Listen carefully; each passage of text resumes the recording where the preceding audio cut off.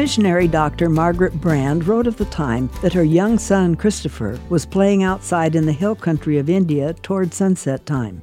Suddenly he rushed in excitedly. He seized my hand, she related, and tried to drag me outside as he almost shouted, "Come see the sky. It's unnecessarily beautiful."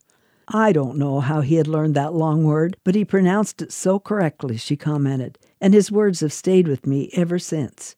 Truly, God has created the world so unnecessarily beautiful. Think about your life for a moment. What unnecessary beauty has God brought to you where you live? Something as simple as a stunning rose, spectacular lightning, a darling, giggling baby. Perhaps you have to look deeper for unnecessary beauty.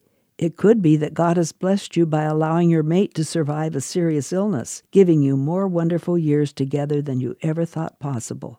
Perhaps God's unnecessary beauty in your life is so basic as having food to eat that you like, not just what keeps you alive. I mean, did you ever thank God for chocolate? The Old Testament prophet Isaiah foretold some 700 years before Jesus was born that he would someday come to earth, and that he would be appointed to comfort all who mourn, to bestow on them a crown of beauty instead of ashes, the oil of gladness instead of mourning, a garment of praise instead of a spirit of despair. Take a moment right now to thank Him for some specific beauty that He has blessed you with. Unnecessary beauty, perhaps, above and beyond anything you ever expected. You've been listening to Encouraging Words with Darlene Sala. Visit guidelines.org for more.